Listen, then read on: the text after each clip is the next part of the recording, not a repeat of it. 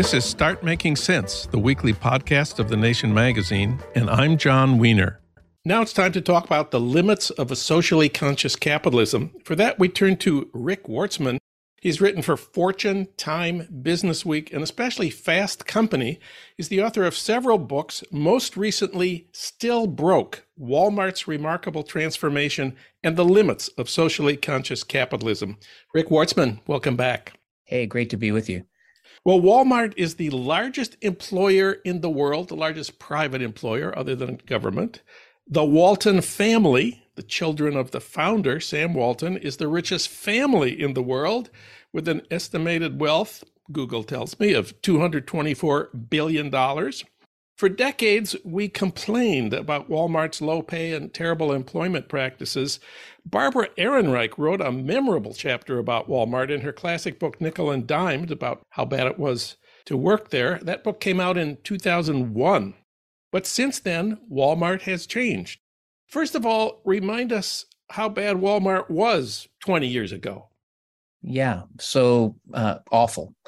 I mean, in many ways, the most vilified employer in the country. And I think in many ways, rightfully so. You know, this was a company that had always had this model of delivering, goods to people, some high quality goods, but at low prices.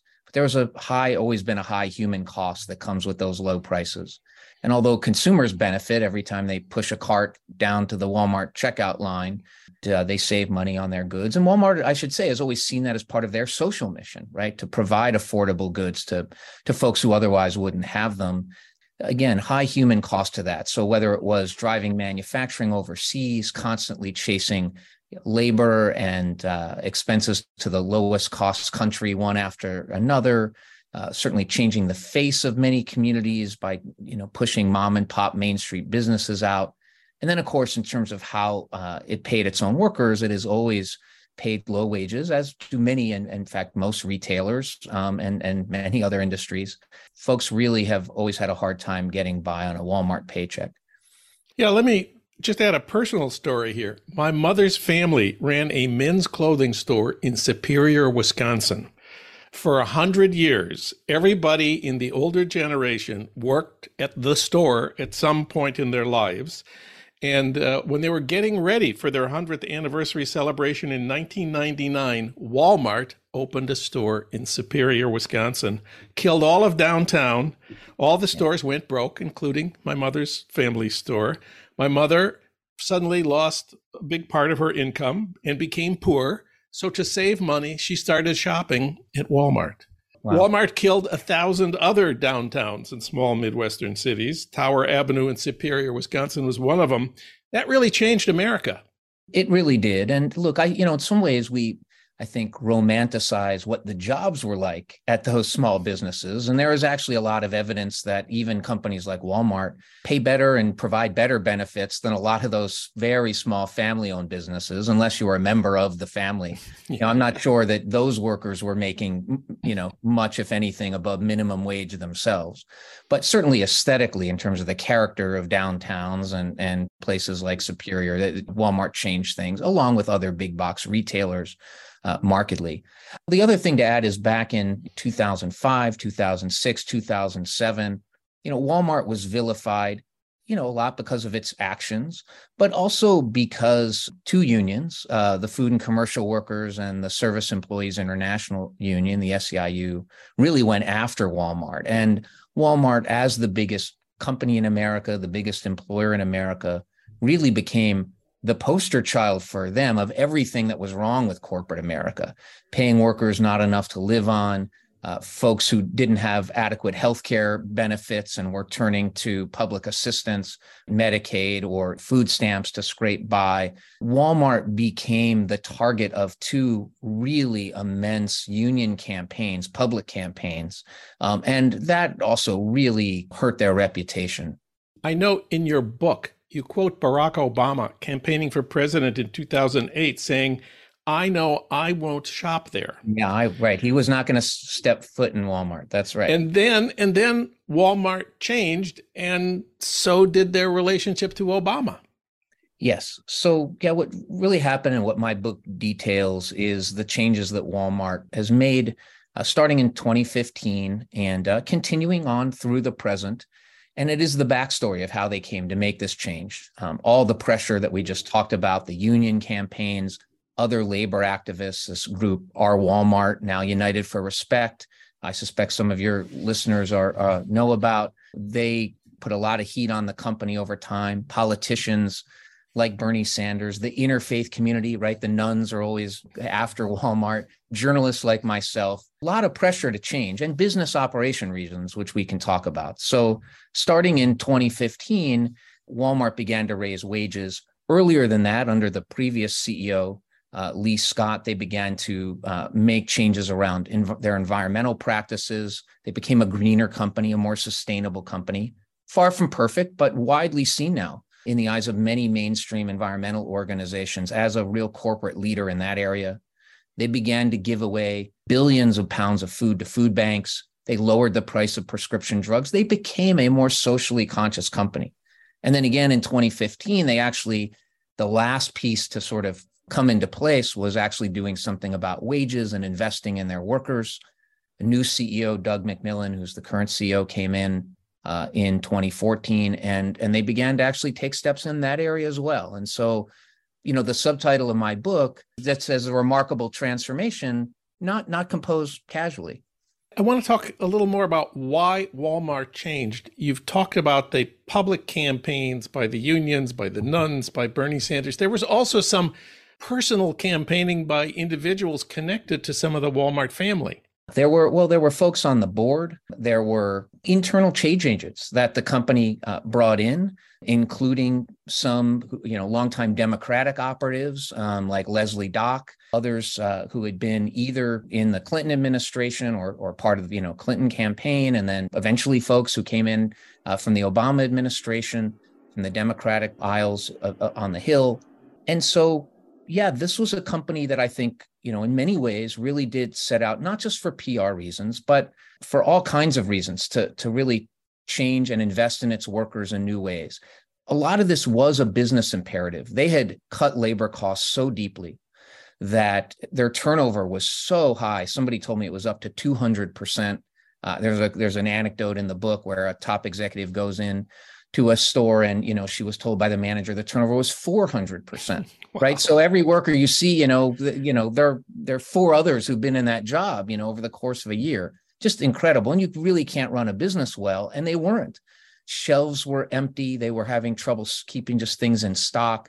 The floor was dirty. The bathrooms were unkempt, and they were losing customers as a result. Sales were declining. And so, Doug McMillon knew he had to invest in the workforce in ways that they never had before. However, one thing did not change, and that was their relationship to unions. Yes, they have always been virulently anti-union. And yes, to the point, frankly, that the food and commercial workers, I think, has largely given up even trying to organize Walmart, even today, while Amazon, their efforts to organize Amazon, their efforts to organize Starbucks and many others, right? It was certainly an aggressive year for unions and organized labor, in 2022. And we've seen all kinds of activity accelerate. Walmart, I think, remains, frankly, beyond the reach. It's too big. It's been too big a mountain to climb. So Walmart did increase wages, but the title of your book is Still Broke. Tell us about that. All the positive things that they did started to get them attention and in good ways, right, from a company that had been so vilified. So Barack Obama, for example, he visited a Walmart while he was president. He visited a store in Mountain View, California, to tout the company's environmental sustainability practices and frame his own energy policy. Michelle Obama, who had also, sort of spoken out against Walmart, she ended up touting the company for stocking foods with less fat, sugar, and salt on their shelves and helping with her Healthy America campaign. And so the company really did turn a corner in many ways. And the President Obama called, when they began to raise wages in 2015, to praise Doug McMillon. He called from Air Force One. And again, there was a real relationship between the White House, the Obama White House, and the company at that point. The bottom line is, The average Walmart worker still makes less than $29,000 a year. In 2015, when they began to raise wages, at the time, the starting wage was the average starting wage was $7.65 an hour, barely Wow. above the federal minimum wage. Wow. And to their credit, they raised their starting wage to a minimum of $9 and then $10 in two steps. It's now to $12. Their average wage is up over $17 an hour. So all, very, very positive in terms of the direction they push. They've invested in training. They're providing better benefits. They're moving more to full-time workers and fewer part-timers, all to the good. But at the end of the day, again, the average Walmart worker still makes less than $29,000 a year. All too many remain on food stamps and Medicaid to scrape by. And so what this has told me, John, is that this is a company that, again, has really had a remarkable transformation in the context of their own history of being in a low wage model. They've made these changes, and yet their workers are still broke. In many ways, for a company that I believe does care and wants to fix this, it's still broken, and our society is broken. And what this showed me is that corporate America on its own will never move far enough or fast enough. They're boxed in. They can't do it. We've dug the hole too deep. The only way to fix this is, I think, a government mandated solution. You've emphasized that the unions have not made any progress with Walmart. I think partly that's because Walmart operates in so many anti-union states. And so the only way to really reach most Walmart employees is with a higher federal minimum wage. Remind us what the federal minimum wage is right now. It's $7.25 an hour, and it's been that way since 2009. What's your estimate of what a living wage for workers at Walmart and everywhere else would be? Right. So in my book, I have a very full-throated cry for a $20 an hour federally mandated living wage. That is a family living wage. It's actually calculated by a wonderful organization that's spun out of Oxfam America called Living Wage for Us. It's based on real data analysis and what it takes to provide for a family, the average size, the typical size working family in this country. And what they find is that, and the reason I picked $20 an hour, 80% of Americans live in a county where the family living wage is $20 an hour or higher. Then I want to switch a little to Walmart today, after the pandemic, after the rise of Amazon. How big a threat is Amazon to Walmart today and in the future? I don't think Walmart's about to topple over from anybody, even another Goliath like Amazon. But it's fair to say that there is, I think, no decision that Walmart makes, no strategic move, big policy change without Amazon hovering over its shoulder as it makes those decisions, and probably vice versa, right? These are the two Goliaths slugging it out in the retail space. And interestingly, right, each is kind of moving into each other's turf. So, right, you see Walmart has, over the years, obviously Walmart.com has become, much bigger, and they are doing much more online. But Amazon at the same time is moving, right, a bit more, whether it's its purchase of Whole Foods or others, steps it's made, is moving more into brick and mortar after wiping out so much brick and mortar. And they're both playing in the same space in terms of expanding into health services, financial services, and other things. I know you've been reporting on Walmart for something like 20 years. Going back to the LA Times, I think it was in 2003. Of course, you've done a lot of other things in the last 20 years too, but what's it been like to follow this one story for such a long time? Yeah, I was the business editor of the LA Times. My team, give them all the credit. They and I had a hand in shaping it, but they did the work to win a Pulitzer Prize for looking at those high human costs of low prices at Walmart. Back in 2004, we won the Pulitzer for national reporting.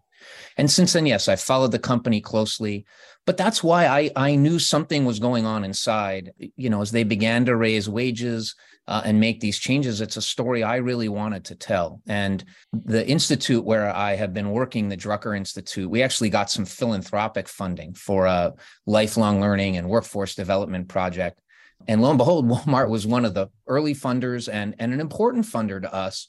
I was really shocked at first. We got the funding. I thought, man, maybe they're trying to buy me off or something like that. Yes.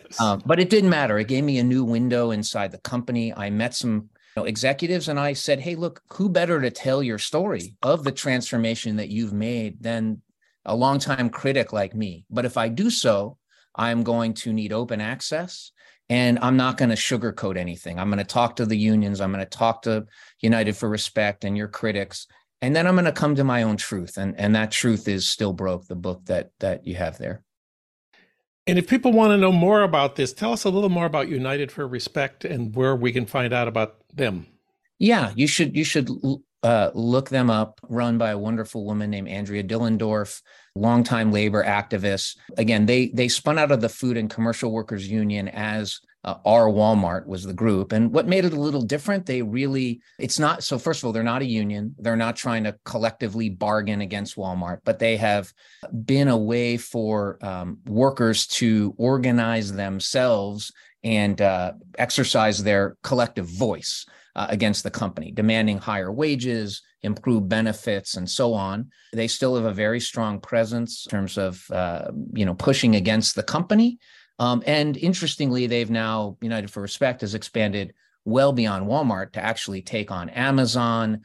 They were very involved taking on Toys R Us as it was going through bankruptcy, and other low-paying retailers.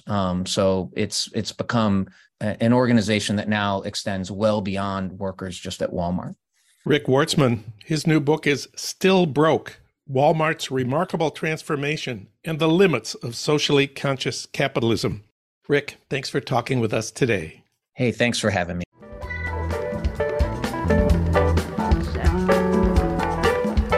You've been listening to Start Making Sense, the weekly podcast of The Nation magazine. You can hear more interviews like this one at thenation.com, and you can subscribe to Start Making Sense at iTunes Podcasts, Pocket Casts, Stitcher, or wherever you get your podcasts. I'm John Wiener. Thanks for listening.